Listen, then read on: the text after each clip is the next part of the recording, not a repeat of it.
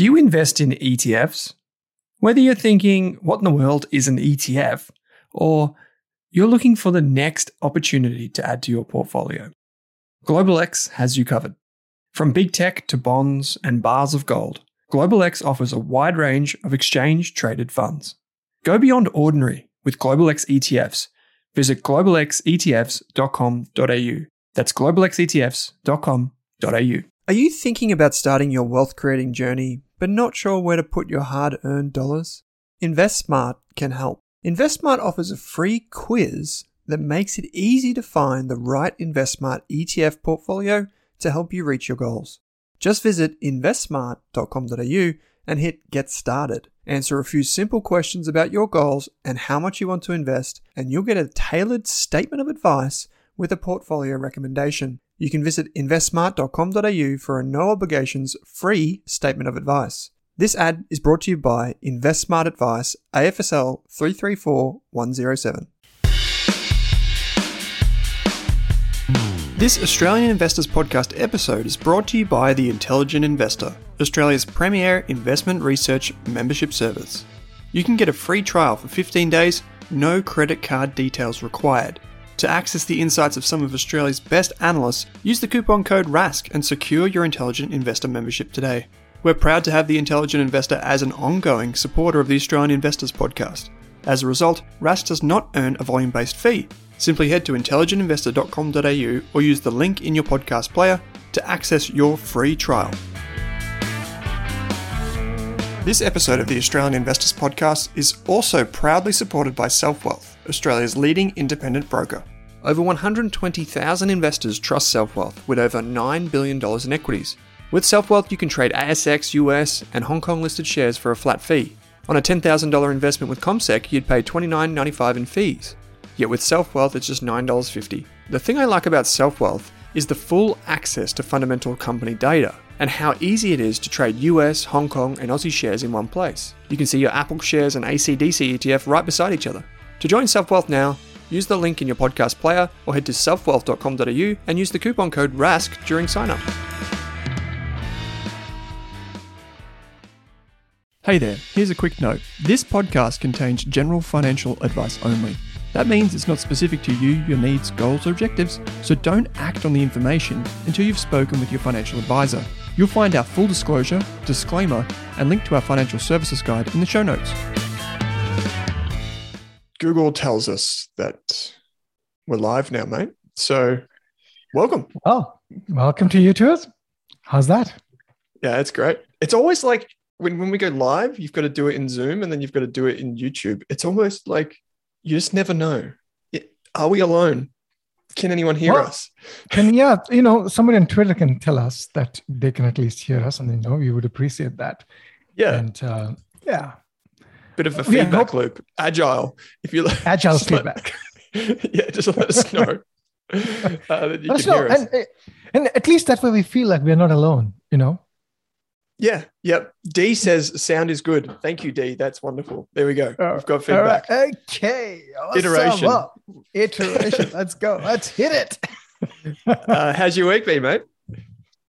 No, fantastic week. I got my Starlink has arrived in a box, and it's still in the box. It's hopefully going to get put up today.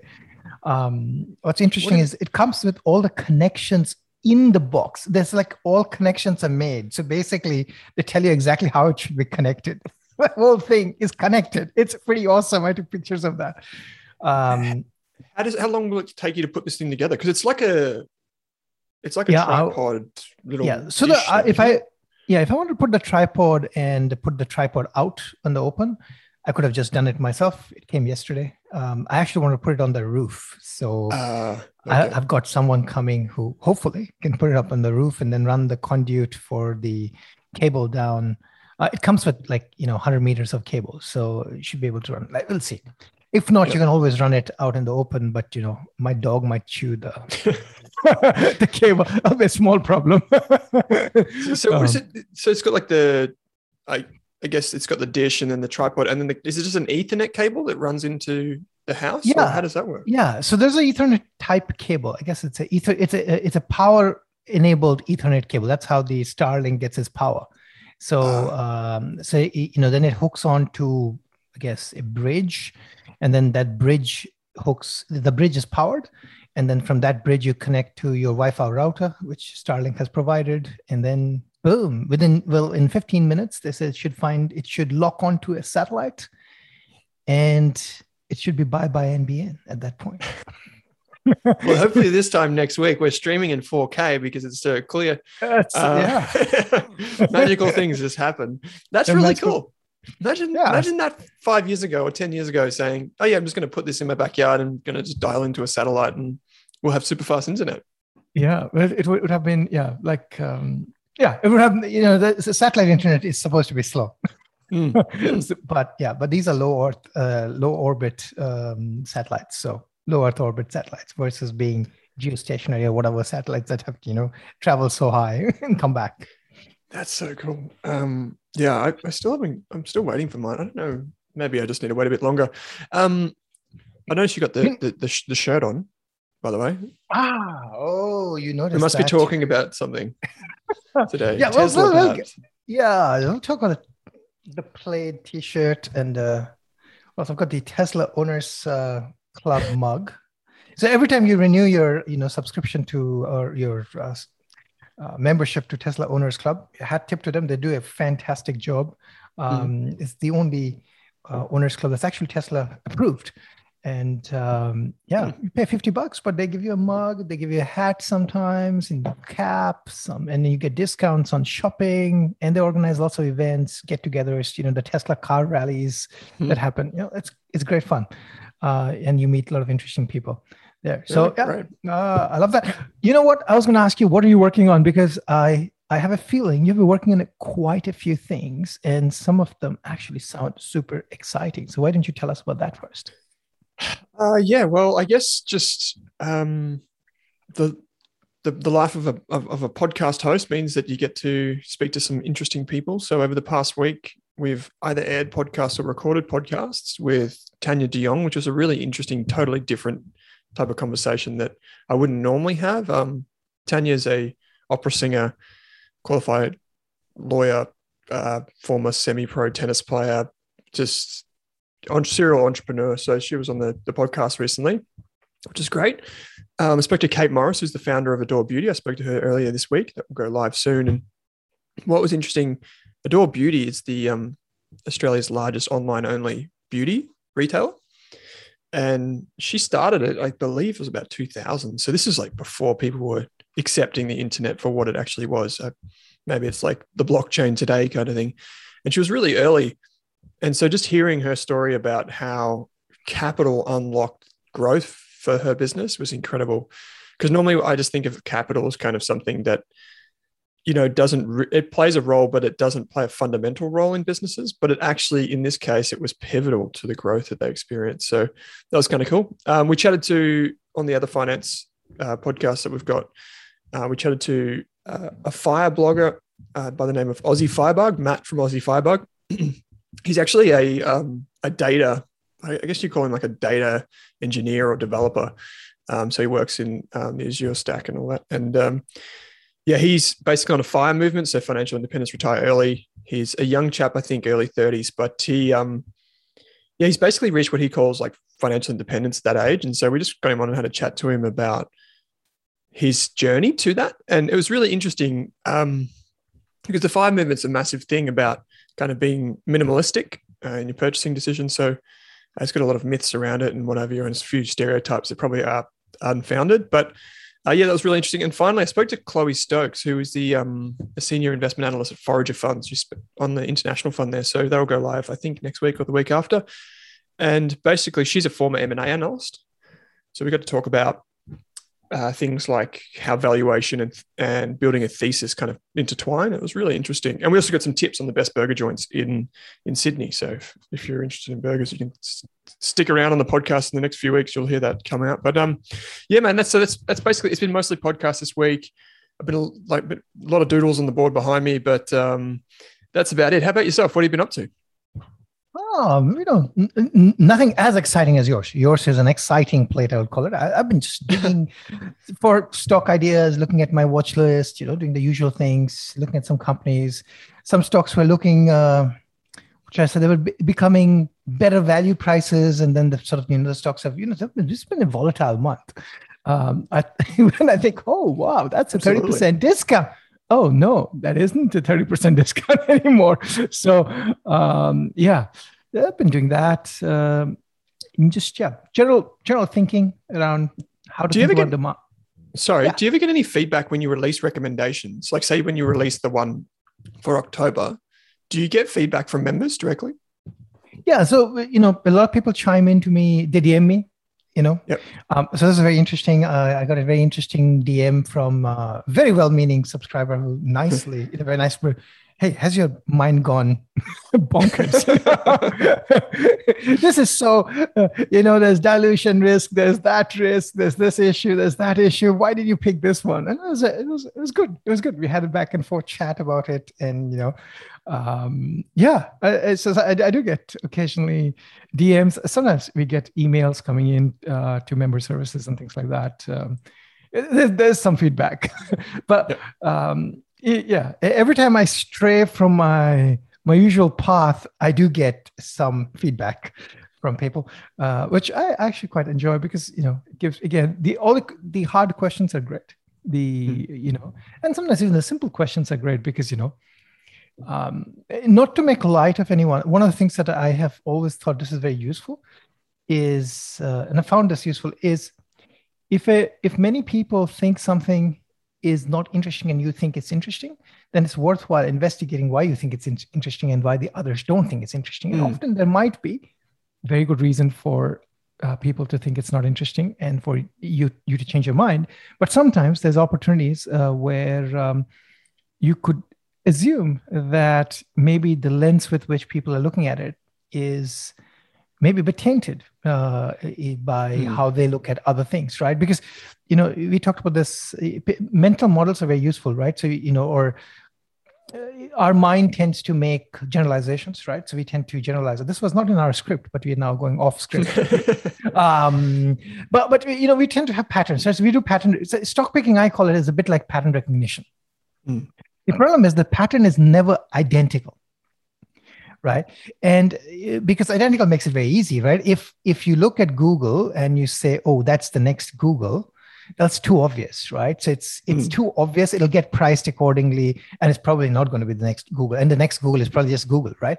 So there's you can do pattern recognition to match things that kind of rhyme. It's like history doesn't repeat, but kind of rhymes. Is that sort of idea. And sometimes what happens is, I think the lens with which companies are being looked at is too restrictive. So a classic example would be Apple for a long time was, well, it's just a hardware play, right? It shouldn't have a PE greater than that of Dell or HP or whatever that make other hardware.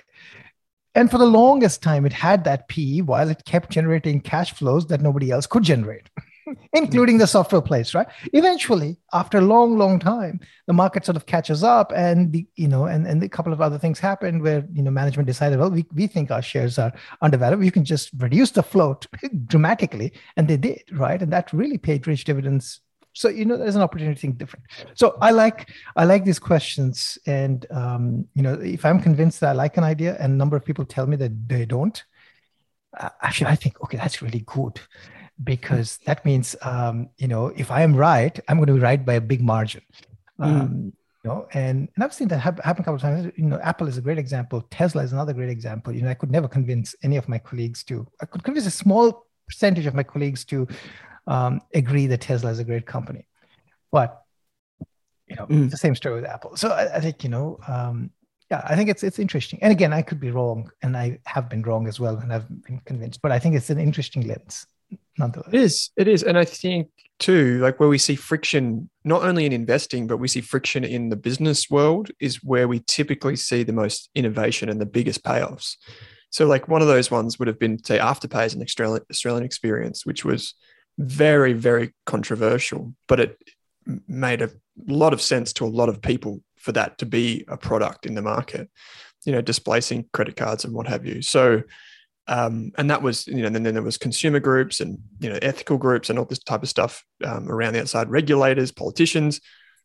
And it basically, that created a heap of friction similar to your Tesla experience.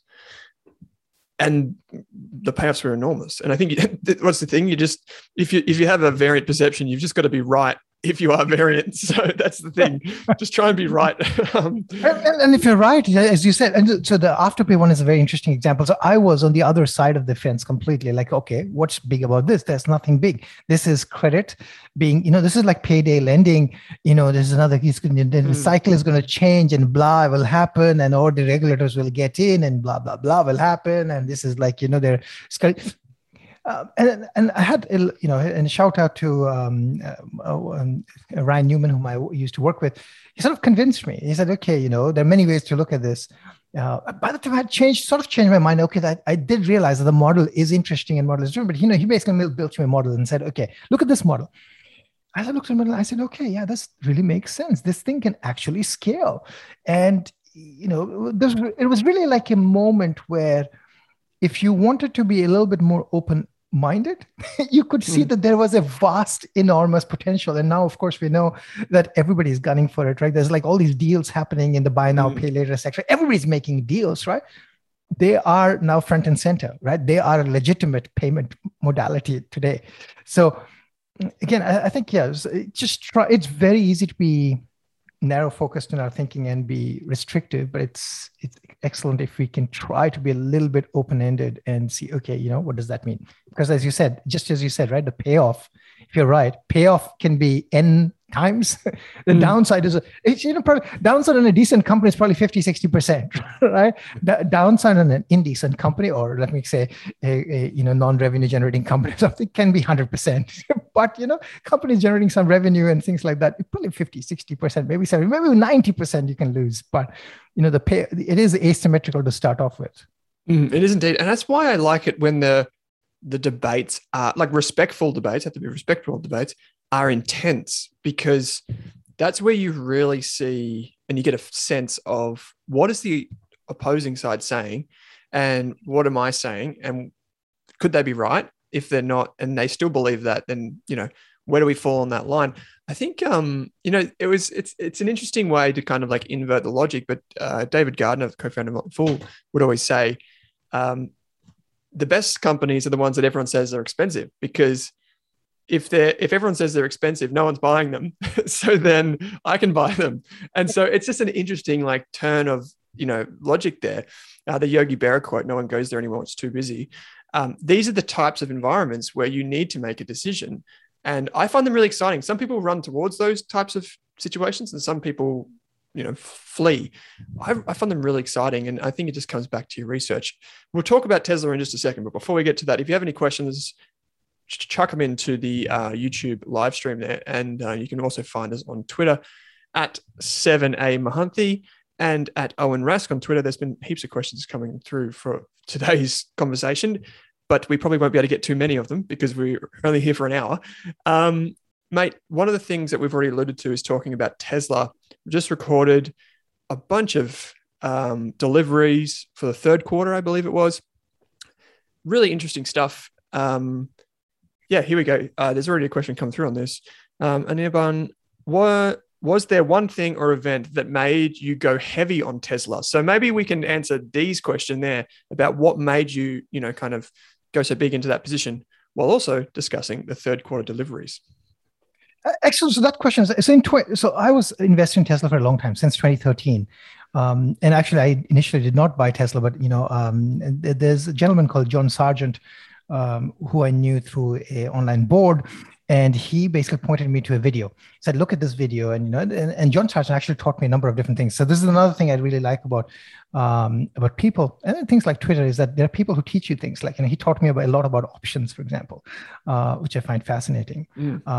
So there's a lot of debt there to this particular individual. And so I looked at it, I bought some shares and I followed the story closely. So between 2018 and 2019, it was quite obvious at that point that Tesla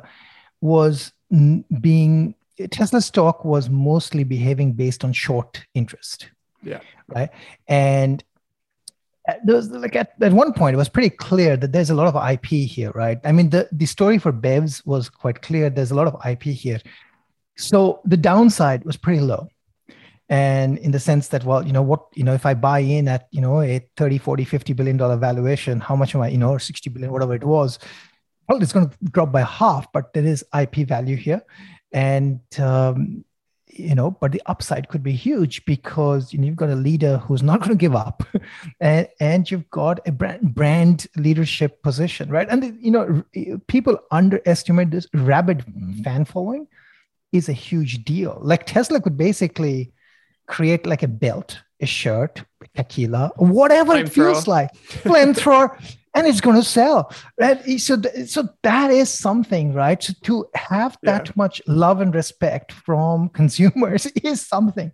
It's like, I bought the car sight unseen. So I think I tried to value the intangibles. Then it was quite evident that the shorting was playing a big role in the stock price. And the caveat was, as long as Tesla did not go bankrupt, Tesla was going to make it and it's going to be just fine. And the probability that it was going to go bankrupt was pretty low, in my opinion, irrespective of what Elon Musk says that, we're 7 days or 8 days, sounds dramatic that, running out of money. He's think about this. Elon Musk can raise money from pretty much anyone, right? Yeah. So he would have been able to raise money. And that 420 tweet or whatever he did, I mean, that was basically, it was just like, people get tired and they get desperate and they don't want to deal with stuff. Like, it's just like, okay, nobody gets it. I want to do this. Okay, fine. Can we just take it private and not have to deal with the public market? That was just that. And I'm glad that he was not able to do that because, that would have meant for many of us, well, significant, loss of upside opportunity. So I think, following, and there's a parallel here, actually, I'll point out. I followed the short story very closely and what was going on with the share price. So, actually, contrary to what people might think, the share price action sometimes actually tells you a lot, because sometimes the share price action is all about technicals and shorting and so on, right? And it doesn't matter in the long term, but if you make a good entry, maybe sometimes it can actually help you. So there was a parallel story here that's very important to understand. So there's a company called Fairfax Financials in Canada, run by Prem Watsa. And he's known as the Warren Buffett equivalent in Canada. And his company was shorted heavily in the past. And there is an eerie similarity between that short, the Solar City short, and the Tesla short. And the one thing I wanted to say, one of the things to understand with shorting is what are great companies to short? A financial company is a great one to short because it depends on finance from the capital markets. So Solar City was a great short for that reason, because it was dependent on getting finance from the market for, financing their loans, their green bonds and whatever else that they were selling. It was basically less of a tech company at that point, and it was more of a financial company at that point. So there was similarities. Tesla was not a financial company because it did need capital, but it was clear that once it passed that capital hump, it'd be just fine. As we have seen, it is just generating gobs of free cash flow now. So I think I'd say putting an effort to understand what was going on was important. And the more I tried to understand, it was pretty clear to me that a lot of people who are opposing it actually do not understand the other aspects of what's going on. And I in terms of just the share price action. So I think that played a very important role in trying to decide, okay, I can go big in this one because I understand the underlying dynamics as well as I could. And I'd say that, I had a lot of friends online, a lot of small groups, and a lot of interesting, sometimes talking with people who are smart, smarter than you really helps, because they, this is how I discovered this information. This is being shared widely in different circles, right? Not in the mainstream media. So most of the time, what happens is the mainstream media does not carry. It's too detailed to explain why this short is similar to that short and this story. It would make for brilliant investigative journalism, but that's not going to result in any clickbaits. But, remember, advertising and clickbaits, how things work. So that's the short answer, right? So, digging deep and knowing what to look for really helps. How about the concern that, because because you shared an article on Apple News actually before. I think it was from the Wall Street Journal, which talked about GM's move into electrics.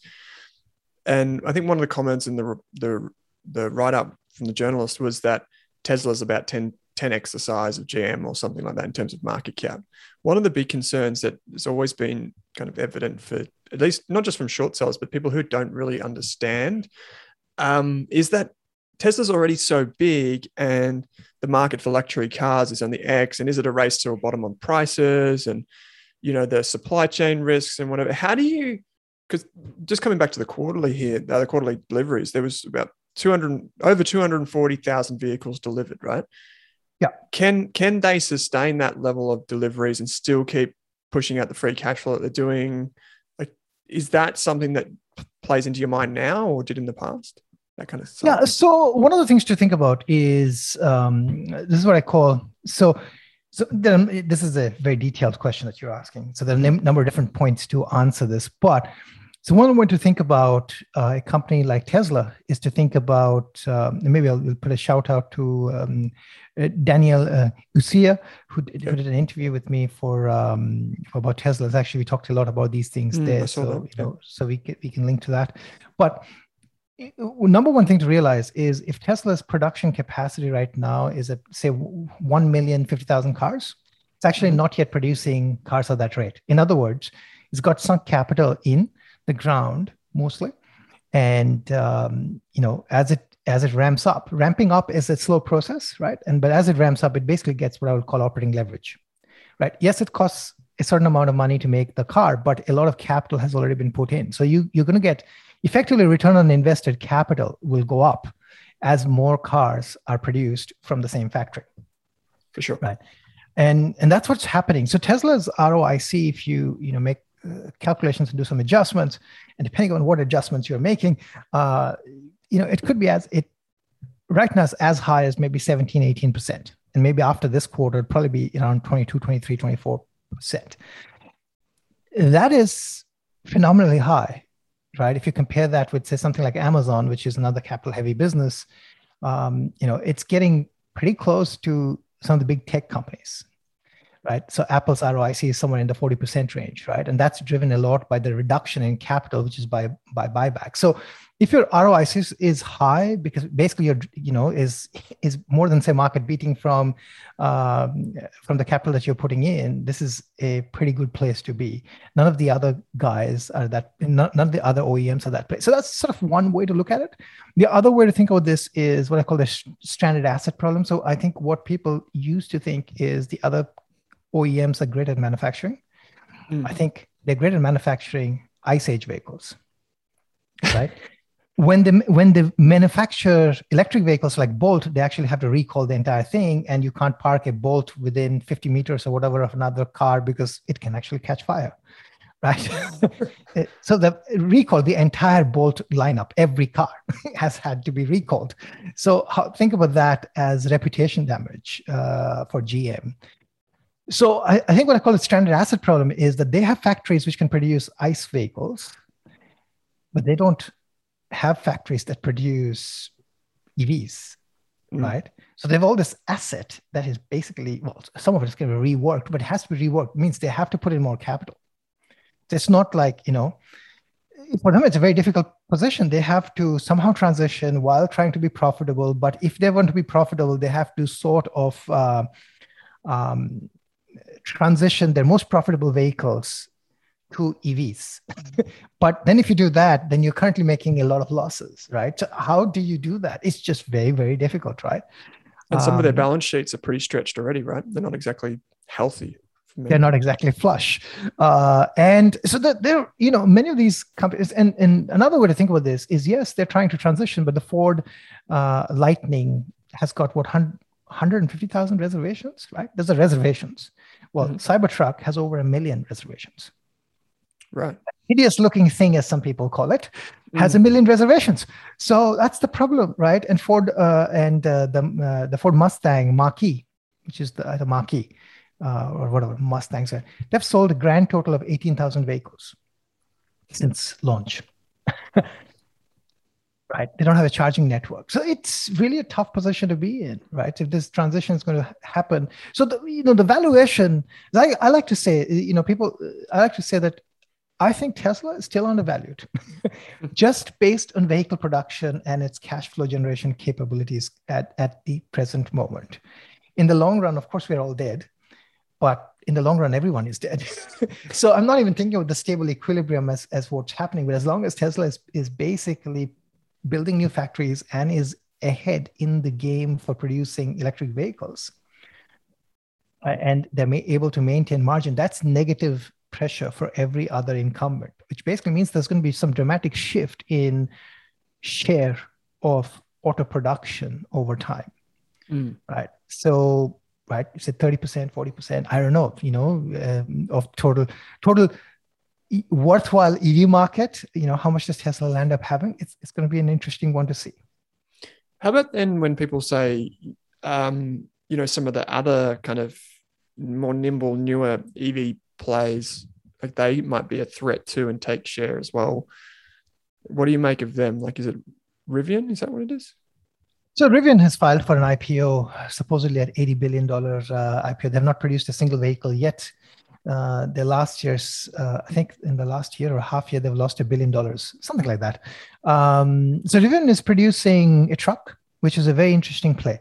So Rivian is, when I say truck, it's like what we'd call a U-tier, I guess. So why I think it's interesting is this. If you think about the road Tesla took, Tesla basically went from producing a Roadster then to a Model S. So low volume to slightly higher volume to slightly higher volume, right? And Tesla has not yet produced the truck. I think it's an intelligent decision because they decided to produce the higher volume car. So the Model Y has a higher volume than Model 3. They produced it after Model 3 so that they could learn from Model 3. And what they're learning from Model Y, they're going to use that to produce the truck, because I think they think, while they will not say this, they probably think that the truck is going to sell more than the Model Y, which is selling more than the Model 3. So they're learning along the way. Rivian has tackled the most lucrative market. It's tackling one of the most lucrative markets, which is the truck market in the US first. If it gets it right, this is, they're going to be on the race with the Ford 150 or Ford 150 Lightning, whatever it is called, Cybertruck in themselves. That can be a huge thing. If they get it wrong and they hit production hell and they have production problem, this is going to be really tough because they don't have that expertise of learning from their, the opportunity of learning from their mistakes, right? And making mistakes at a smaller scale. Just imagine, building the wrong factory, right? Because that happens, right? Because the Fremont factory that Tesla has is not as ideal as the Shanghai factory, which is probably not as ideal as the factory that they're building in Texas and in Berlin. And it probably has different processes that they've learned over time, right? Just casting machines and so on. So I think it's a big gamble that they're playing. They've got huge backers, Amazon and a few others. But a couple of different ways to think about this. 80 billion is a valuation. Tesla didn't have that for a long, long time. The highest loss Tesla made in a single year was around 2 billion when they were ramping up Model 3. So I would see that the loss line for Rivian is going to actually really rocket up as they ramp up production of the truck. They're going to have more losses, right? So 80 billion sounds like a really ambitious. Tesla IPO'd at about 3 billion. Right, so something to think about in terms of valuations. I don't get the valuation, but hey, that's just rumors that it's going to launch. Lucid is the other one, which I think is interesting because it's interesting because they are taking sort of the Tesla path where they're going for super luxury vehicle and then probably going to go downstream. I think that's a great strategy. And it's quite likely that we'll have some new players in terms of production. That's exactly what you were alluding to. So maybe Lucid and a few others. So yeah. I think that at the end of the day, it's not going to be a one horse race, right? There are going to be multiple players, and Tesla doesn't have to win everything to be a massive company along into the future. And the difference is people probably use historical results for companies that are pretty much just hardware companies, right? Like the internal combustion engines, just on a manufacturing line, ship it, sell it. Lower margins, just get it out the door. Whereas there's a lot of optionality in terms of software and subscriptions and charging and totally, new things that have kind of reinvented the auto industry in that respect. So there's probably room for more than one and more than one very profitable player. I struggle to see Tesla on 5% operating margins, for example. It does, at least in the next 10 years, it doesn't really make sense anymore. Yeah, it doesn't make sense. And what we forget is Tesla has had an energy department. They have lots of work going on AI, right? I mean, they're going to leverage those things in different ways.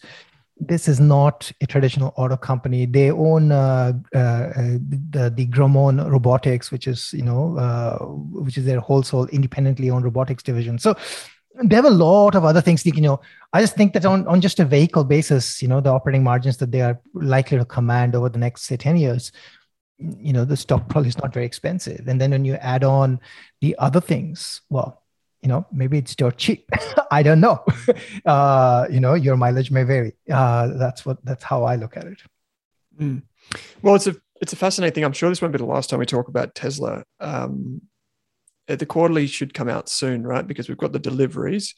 We should get the quarterly soon. Is it towards the end of the month? Is that when it comes out? You know what? I'm not really sure exactly when it's going to come out. I haven't checked, but okay. Well, we'll circle back to that whenever it comes. We'll circle back to that when it comes out. We should talk about something else. Tesla. We can keep talking about Tesla. Okay. Tell me something about something else. Like, tell me about this EML thing. I'm really interested in the EML story.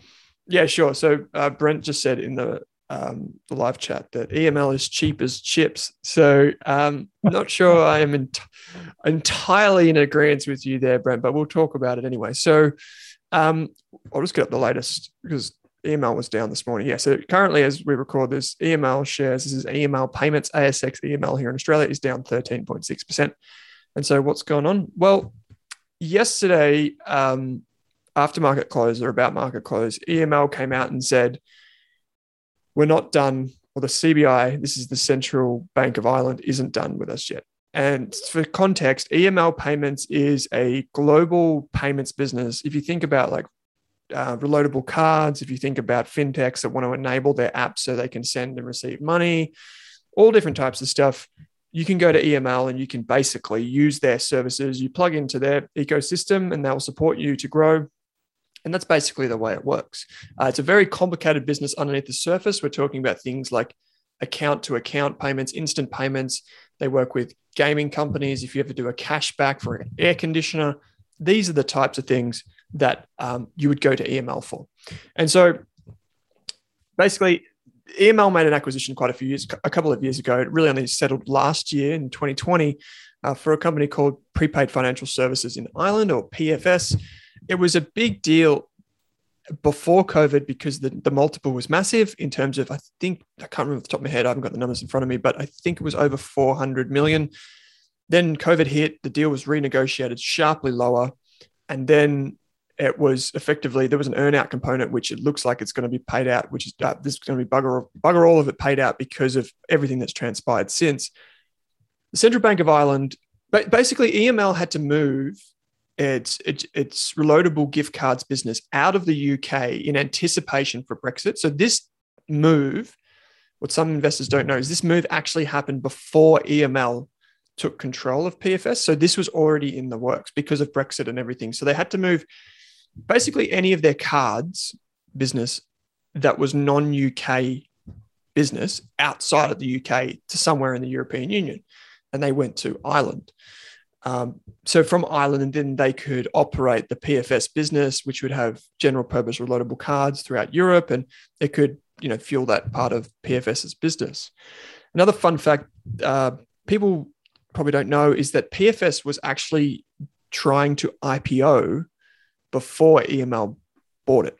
So you can find some videos online of interviews with the founders who are in charge of the business. I think their surname is Moran. And so you can go online and you can find out more about it there. But so basically they've separated, PFS separated part of the business. Half of it was going to be regulated, more than half of it was going to be regulated in Ireland. The UK reloadable cards would still be regulated by the FCA in the UK. And basically what's transpired since they've gone to Ireland is the central bank who regulates them has effectively said, whoa, what's going on here? We need to take a closer look at this. We need to take a closer look at this and this and this.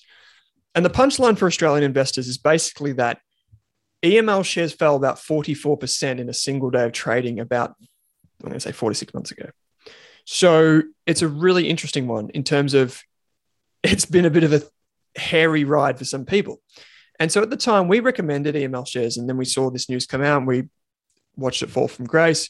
And this is a very polarizing thing because many investors at the time said that this is, how could you own such a business? This, that, and the other. And basically there's a lot of, I guess, obfuscation. There was a lot of language in there, a lot of legal speak that really didn't make a lot of sense for investors in that first announcement, which saw it fall 44%. Subsequently, EML then came out and said, and they had their FY21 results, things we're working with the CBI, we've got an open dialogue, blah, blah, blah. But what people don't realize is that the announcements that EML makes to the ASX actually go through the CBI before they're issued to the ASX. So this is interesting because people always say, well, why can't you just tell us what you think and tell us what we need to know? And this is such a, it looks like, the lawyers were paid 10 times over to write this market update for investors and whatever. And it's true, they probably were, but they were probably at the CBI, not at EML. And so you've got to remember that too, that taken in context, it's not necessarily what EML is saying, it's what the CBI and EML is saying. And so in the FY21 results, EML provisioned $9 million for this business. This business accounts for about 27% of EML's revenue, I believe, across the entire business throughout Australia, North America, and Europe and UK. And they also incurred already about $2 million in fees, like legal fees and that type of stuff. The bottom line of what we heard yesterday is basically this, and this is what we can glean, our team can glean. We don't know for sure because it wasn't specific, but what we can kind of understand is that there's probably two implications here for EML's PFS business in Ireland. One is that the number of accounts and EML's growth strategy has been pinged. So EML has plans to expand and PFS, throughout Europe and what have you. And that's been called into question. The second thing is that the account balances may be something that get capped. So how much money people can have on reloadable cards and how, what EML's customers are doing with those cards may also be called into question. And the reason why this happens, just for context, this is pretty common around the world. If you go back to, I think it was 2018 here in Australia, you may remember that big scandal with CBA and the Australian money laundering regulator, where money launderers were basically putting $9,999 into ATMs, those self-depositing ATMs, and then sending that money back to Hong Kong and whatever. And the regulator said, well, you should be checking this and blah, blah. Anyway, reloadable cards, for those of you who don't know, are probably an easier way to get money around places when you don't really want it seen. And so you have to have checks. There has to be checks and balances for the companies that provide those schemes. And that's EML. So what we're likely to see, in my opinion, is probably some type of constraint around how much money can go into the accounts. EML's oversight. EML's had to establish a local independent board now that's local to Ireland to facilitate this. So this is basically what we know. And where does this leave investors? Well, coming back to Brent's comment about being cheap as chips, I don't know exactly if it's cheap as chips, but if you take it in context, the 13% fall against 27% of revenue, I think there's some negatives. There's many things we don't know. So things we don't know are like, what exactly is happening? What does the next 6 months to 12 months look like for PFS's Irish business? We don't know the answer to those questions.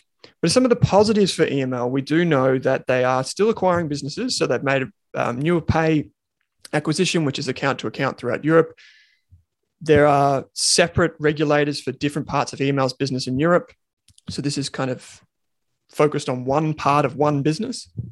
The business is likely to benefit from the reopening trade with people in Europe now out going to soccer matches and all that type of stuff. So there are those benefits. And basically EML is trying to create this kind of ecosystem which facilitates payments anywhere, anytime. And that's pretty exciting. there are, that's the simple version, but basically where it lands for me is it's still, I think the price has kind of been reasonable in terms of like it's reflected in the current price, this uncertainty, given the quantum or the size of that EML, that PFS Irish business. And I think that before this, so yesterday morning, I would have been a buyer of shares because I thought the price was reasonable given the uncertainty. And today, I would probably be a buyer of shares, but I would be, mindful that it is going to be a volatile business that we don't know exactly what's going on. We don't know.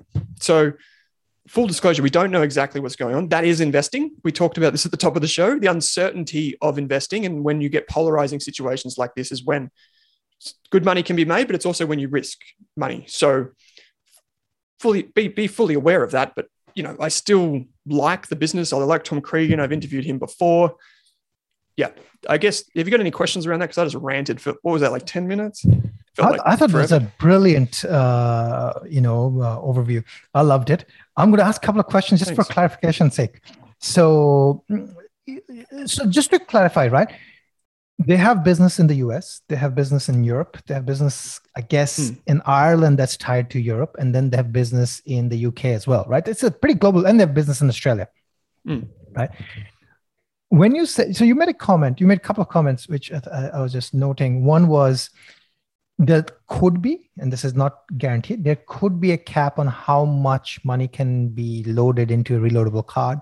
And there might be some cap on how much they can grow. When you talk about cap on, I think the cap on reloadable cards, like at a higher level, this is basically like a central bank basically regulating, right? And those sort of things can happen. So one of the things that can happen to any financial services businesses that it can be regulated, right? Regulation risk is a risk. And I think to some extent, that risk is always, I guess, baked into the share price to some extent because regulation risk is always there.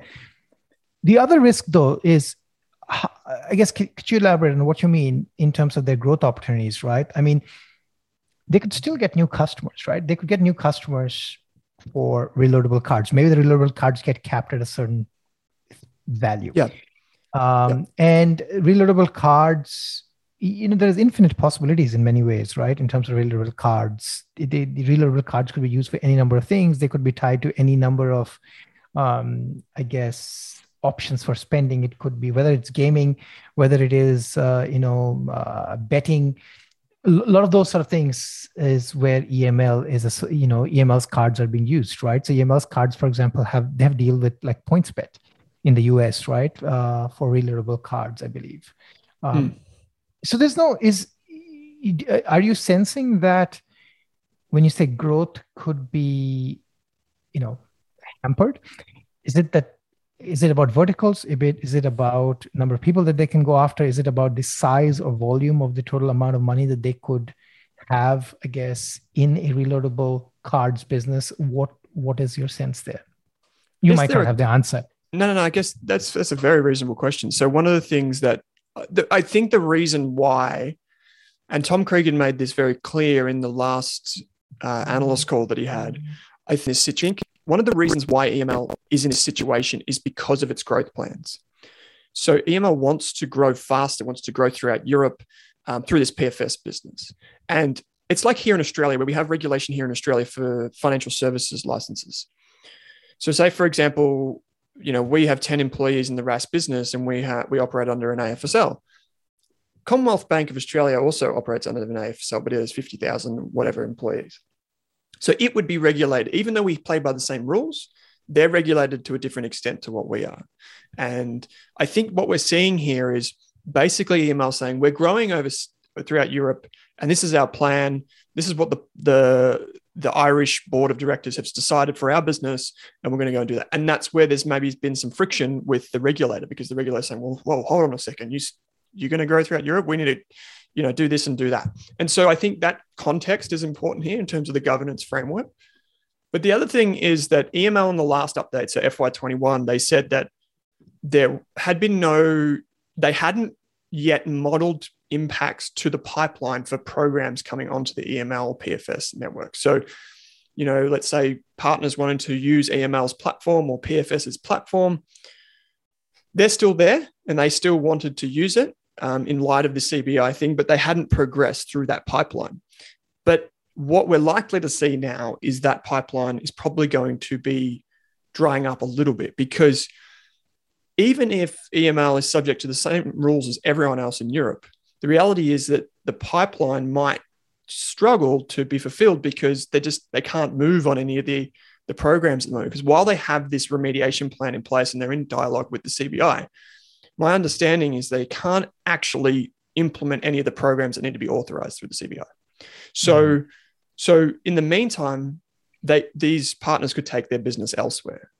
But the thing is, EML still has other businesses in Europe that have separate, authorizations and licensing and regulation and all that sort of stuff too. So that's a fair point. And I take your point about regulation. I think when you're playing with money in the Euro bloc, which is made up of multiple countries with multiple regulators, with many different actors in different countries that have different incentives, as you can imagine, it would get pretty, you get tangled up in a lot of regulation pretty quickly. So I think that's a fair criticism. I think, though, that the fundamental reason that EML exists is still alive and well throughout the world.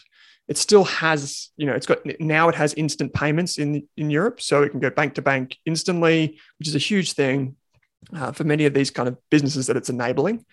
And it, throughout Australia and Europe, North America, it's still a business that benefits from people going to Westfields and getting cards, or incentive programs through air conditioners and whatever. So it still can enable things, and government incentives and, like salary packaging here in Australia isn't going anywhere. In fact, EML was one of the biggest enablers of that throughout the pandemic. So, that side of the business is still alive and well. It's just this one particular business that we're looking at. Of course, I guess I should disclose here that there is one more risk, which is that we see, air quotes, a spillover.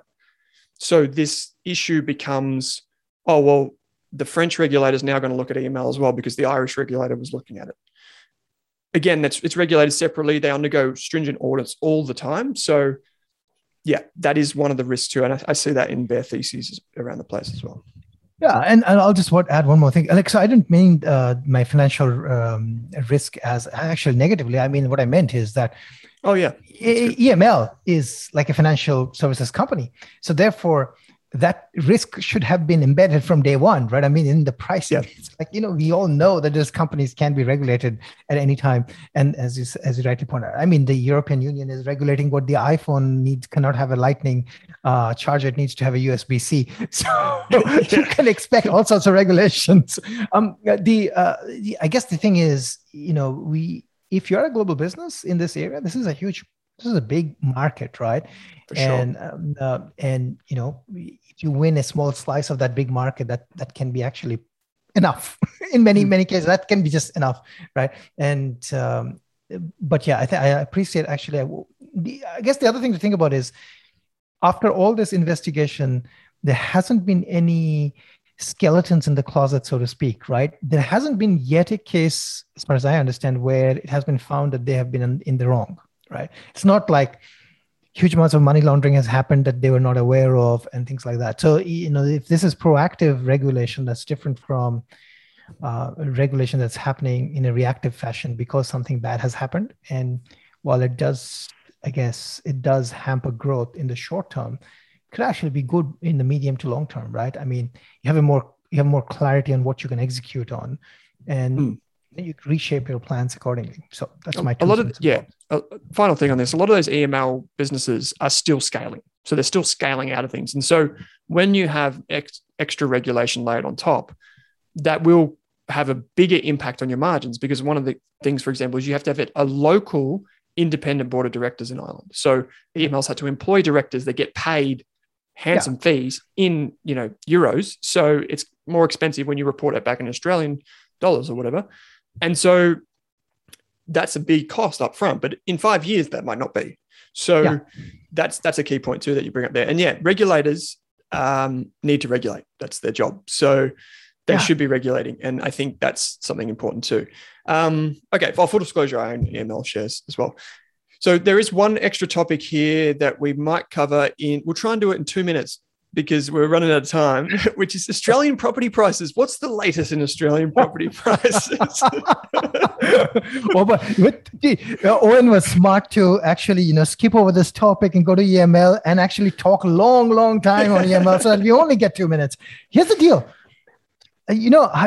Owen, this is a quiz question for you, okay? Yeah. How large is the Australian stock market? In trillions of dollars, can you give me the number? Oh, I don't know the answer. I'm just going to pick $2 trillion. I don't know. It's slightly less than like 2 trillion. It's probably around 1.8 to 1.9 trillion in size. That's pretty close. Okay. Well, you're pretty close. I'll give you maybe 9 out of 10 for that. Okay, thank you. Here's the deal, though. The Australian property market, I think through the pandemic or however many, some small number of months, has increased. Oh, in just 5 months, it says the notes, by $1 trillion. Actually, the Australian property market is significantly larger than the Australian stock market. Isn't that pretty sad? Well, that's where innovation happens. At home. At home. So innovation is happening at home. That's my only comment I'm going to make is, it has gained a full $1 trillion in 5 months. Yeah, I saw that. I think Australian property prices, according to CoreLogic data, up around 28.2%. Oh, no. That puts housing values 28% higher than the estimated value of super, the ASX, and commercial real estate combined. That is incredible. It's incredible. I'm almost feeling like I should just do a rock song or something like that at this point. It's incredible. And it's incredible. It's incredible success for the Australian property market. I think it's also incredible, less than appropriate use of capital in some sense. But yeah, well, let's leave it at that. That's my... Yeah, okay. I'll leave it at that. Maybe I'll just have one departing comment on this. We could go on for days, which is that I don't think we'll ever solve the housing problem in Australia by adding more demand. I just want to emphasize a point. Like, I don't think it stops becoming an issue until we solve the supply problem. That's just my 2 cents. Yeah, it's just we have plenty of land in this country, as far as I know. When I used to drive from, now we're going on tangent, but when I was driving once from Maryland to Campbelltown, this was maybe 11, 12 years ago. And my wife and I, we were chatting, and she said, and the only question I asked her, do you think we are going in the right direction? Because it was just, we were just driving and there was nothing in the middle. And kept driving. And eventually we did reach the destination. I said, okay, so we were driving the right way and we did take the right path. It turns out, well, you have all this land in the middle that's vacant so that people can build as far out as possible, so that the land in the middle gets higher in value. So you can sell that later in life. So that's a good strategy. Yeah. Well, and that sounds really interesting. Sure. You would love to own that much land. I guess that's one of the things. Intergenerational wealth transfer, maybe. Okay, so interesting. There was one question that came through via email in advance, which was, I've been an avid listener to your podcast over a year now. I have passed on your podcast to friends. I'm really impressed with the Rockets program. I'm actually reaching out for some advice. I'm currently an electrician, a Sparky. I'm 38 and I've not studied before. I want to pursue a career as an investment analyst. I'm willing to study, as I currently do, an even time roster of 7 days on, 7 days off. In your opinion, what would be the best course of action today? Would it be better to have a Bachelor of Commerce, business, or major in accounting? Or would there be a better course? Another part of this question would be, are there investment companies out there that take on junior analyst roles with no qualifications? Or would there be investment companies that would accept and critique investment analyst pieces from someone that does not have a degree? I know that's a really interesting question. I think it's a pretty popular question for people just starting out. I don't know if you have any thoughts on that. Well, you can take courses, right? So you guys offer evaluation framework course so that you could do that, and that's one way of getting like a framework at one go, right? Yeah. And I think that's very useful. I think for people to sort of get grasp of just basic things and basic ideas, and have a coherent sort of structure to it. I think the coherent structure really helps. That's one approach. The other thing I say to people is, read 10Ks. That's what I call the free knowledge domain. You want to learn about payments, read the MasterCard or Visa annual report. And you don't have to read the 200 pages of financial disclosures and, these, weird things that are there. You just need to read the business section. Read the business section. And maybe if you're, what is the business? What are the risks?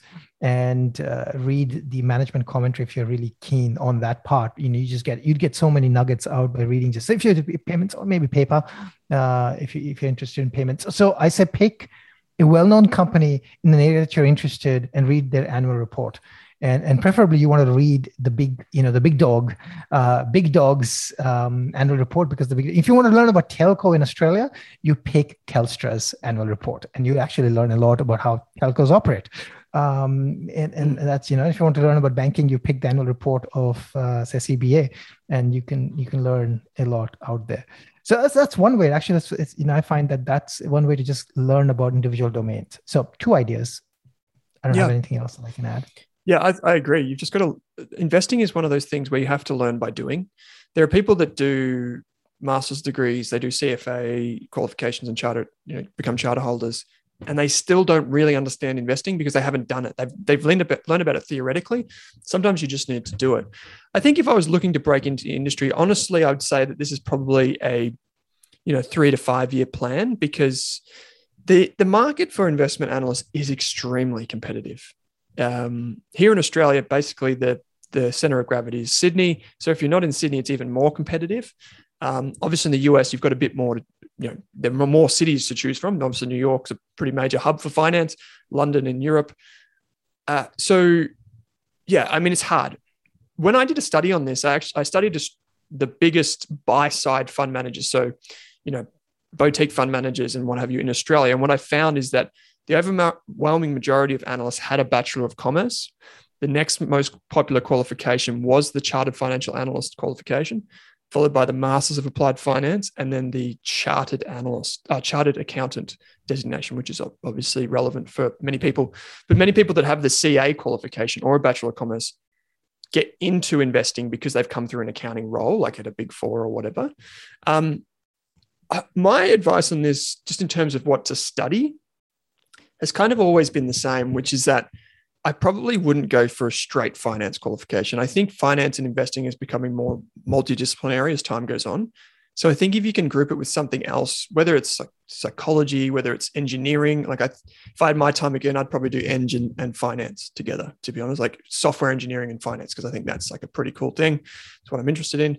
And so I would be looking at ways to make myself unique amongst the pack. And I think a great way to do that, again, just one final note, is to write a blog or start, as you said, read these reports and write a summary of them and just get in the habit of doing that. And then eventually you might be able to share your thoughts with a fund manager or engage with a fund manager or investment company or, a company that you want to work for on Twitter, online somewhere. And then you can have an open and honest dialogue with those people, because they're not going to respond to a cold call, unfortunately. Like, they don't just say, yeah, great, come on, join the team. It is pretty competitive. And so you've got to talk at their level. That's what I've found in my experience.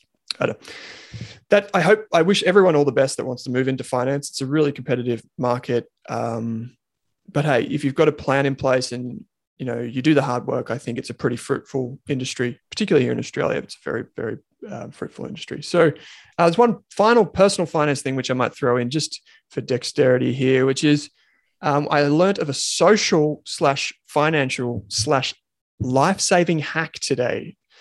And this one is, if you donate blood at the same time as your friends, you get a free snack. So you benefit from that. You get the opportunity to save a life, and you could potentially have a chat with your friends while you're donating blood because you're in the same room with them. So it's a good way to catch up and kind of sidestep those social isolation rules. Obviously in New South Wales, you guys are almost free. Do you have masks on though? Well, I think you would have to. I donated blood the other week, and I was amazed. This is the first time I've donated blood. I don't know if you do this, but first time I've donated blood, and there were some blokes in there. They come in, they've got their book under their arm. They basically know the nurses. They walk up to their seat. whack the thing in their arm and they read their book, and then their mate comes up and does the same thing in the seat next to them, and they have a chat and they discuss things. And I thought this was a great community of people donating blood. You can't donate much else during COVID and lockdown. So I thought this was a really cool way to donate, feel good about yourself, save a life, and potentially see some friends. So really interesting. That's good. That's my one. Well, New South Wales comes out of lockdown Monday. Yeah. So I guess Victoria will have to do the heavy lifting in terms of blood donation from here on out. Yeah, Victoria needs to do the heavy lifting, man. Hey, before I let you go, what's one thing you're going to do when you get out on Monday? Like, what is one thing that you or the family are looking forward to doing? I'm actually going to do nothing because I have because I have a feeling if you want to go and have coffee or whatever it is, it's going to be busy. You want to have something else, it's going to be busy. So I'm going to just do nothing. Yeah, just let the kind of the smoke blow over, and then jump into it after that. Yeah, cool. Yeah, we've been actually allowed, I think, 20 people, so we might try to get together at some point with some friends. That's really it. Yeah. Mm-hmm. Yeah. Cool. Oh, that sounds good. Yeah. It's a good way to get back into it. And I think a lot of people are going to have a bit of social anxiety as well because they haven't been around people for quite a while. So I think people are going to be exhausted and what have you when they catch up with people. So Vinod just said one episode dedicated to Web3, please. Interesting. Okay, maybe. Okay. Yeah. Cool. Yeah. Future episode. Nice idea. Sure. Future episode. Yeah. For sure. All right, mate. So people, they want to get your latest stock idea. They want to get the 7 Investing team stock idea. I believe they go to 7investing.com/subscribe and they use the RASK, that's RASK code, and they get it a little bit cheaper. Is that right? That is absolutely right. Yeah. If you want, 7 stocks, all US listed stocks. They could be actually international companies, but they might be listed. They have to be listed in the US. 7 different ideas from 7 different people with 7 different perspectives. If you're interested. Yeah. Cool. I like it. 7 Investing. Check it out. Tell us about Rask. What can they get right now? Right now? Well, you should do this right now. If you're listening to this, you can head to rask.com.au and you can find out all about our subscriptions and the like. We've also got a value investor program, which I'm about to revamp. So that's where we train people to think like analysts. You can download DCF models and templates, and we do case studies and that. So we're about to update that before Christmas. So that will be a whole new program with new companies. We did PayPal, PushPay, and Xero was the case studies last time, which worked out very well, I might add, for anyone that took the course. So this time around, check that out. That's called the Value Investor Program. Vinod also says, any chance of a Rask event this year? I tell you what, Vinod, maybe not this year, but next year, 2022, I tell you what, we'll try and get out. The two of us will try and get out in Sydney and say g'day, or Melbourne or wherever. We'll try and get out and about. If we're allowed to, we'll try and get out. If I'm allowed a quarantine-free travel into Victoria, then I promise to come and do a presentation if I'm invited. You will definitely be invited. I can't do it myself. I'm not coming to do a presentation if I have to quarantine. Isn't there a train that goes between? Then we can do a present. We can just go to, I think Wodonga is at the border, is it? The bubble. Yep. Half you, half me. There we go. Half, we can have people seated on the border. Across both sides. Either side of the Murray River. That's it. Yeah. I like it. Cool. And Brett's also dropped in a few comments here. Wonderful. If the tech gurus have any opinion on Asana, Duolingo, or Okado, I'd love to hear it. We'll put that on the list for next time, Brett. So thanks for tuning in. And thanks everyone for listening who came to the live event on YouTube. If you want to subscribe, you can to the RAS YouTube page and you'll get notified next time, or you can just keep listening in audio form. Mate, 7A Mahanti on Twitter. The link will be in the show notes. Always a pleasure. And thanks for joining me. Thanks for having me. And you forgot to tell your, handle. You should mention your handle too. At Owen Rask, also in the show notes. So you can check that out. All the links are in the show notes. So thank you so much, everyone, for joining us. Keep the conversation going on Twitter or elsewhere. And good luck with that Starlink. Yes. I'll tell everybody what happens. All righty. Thanks for having me. Cheers.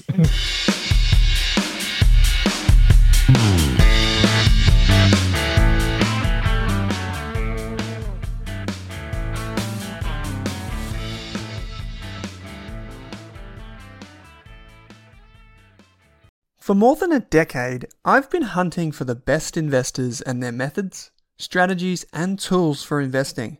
After years in the industry, countless books, a few degrees, and 1,000 podcasts and live shows, I've rolled this accumulated knowledge into something called Rask Invest.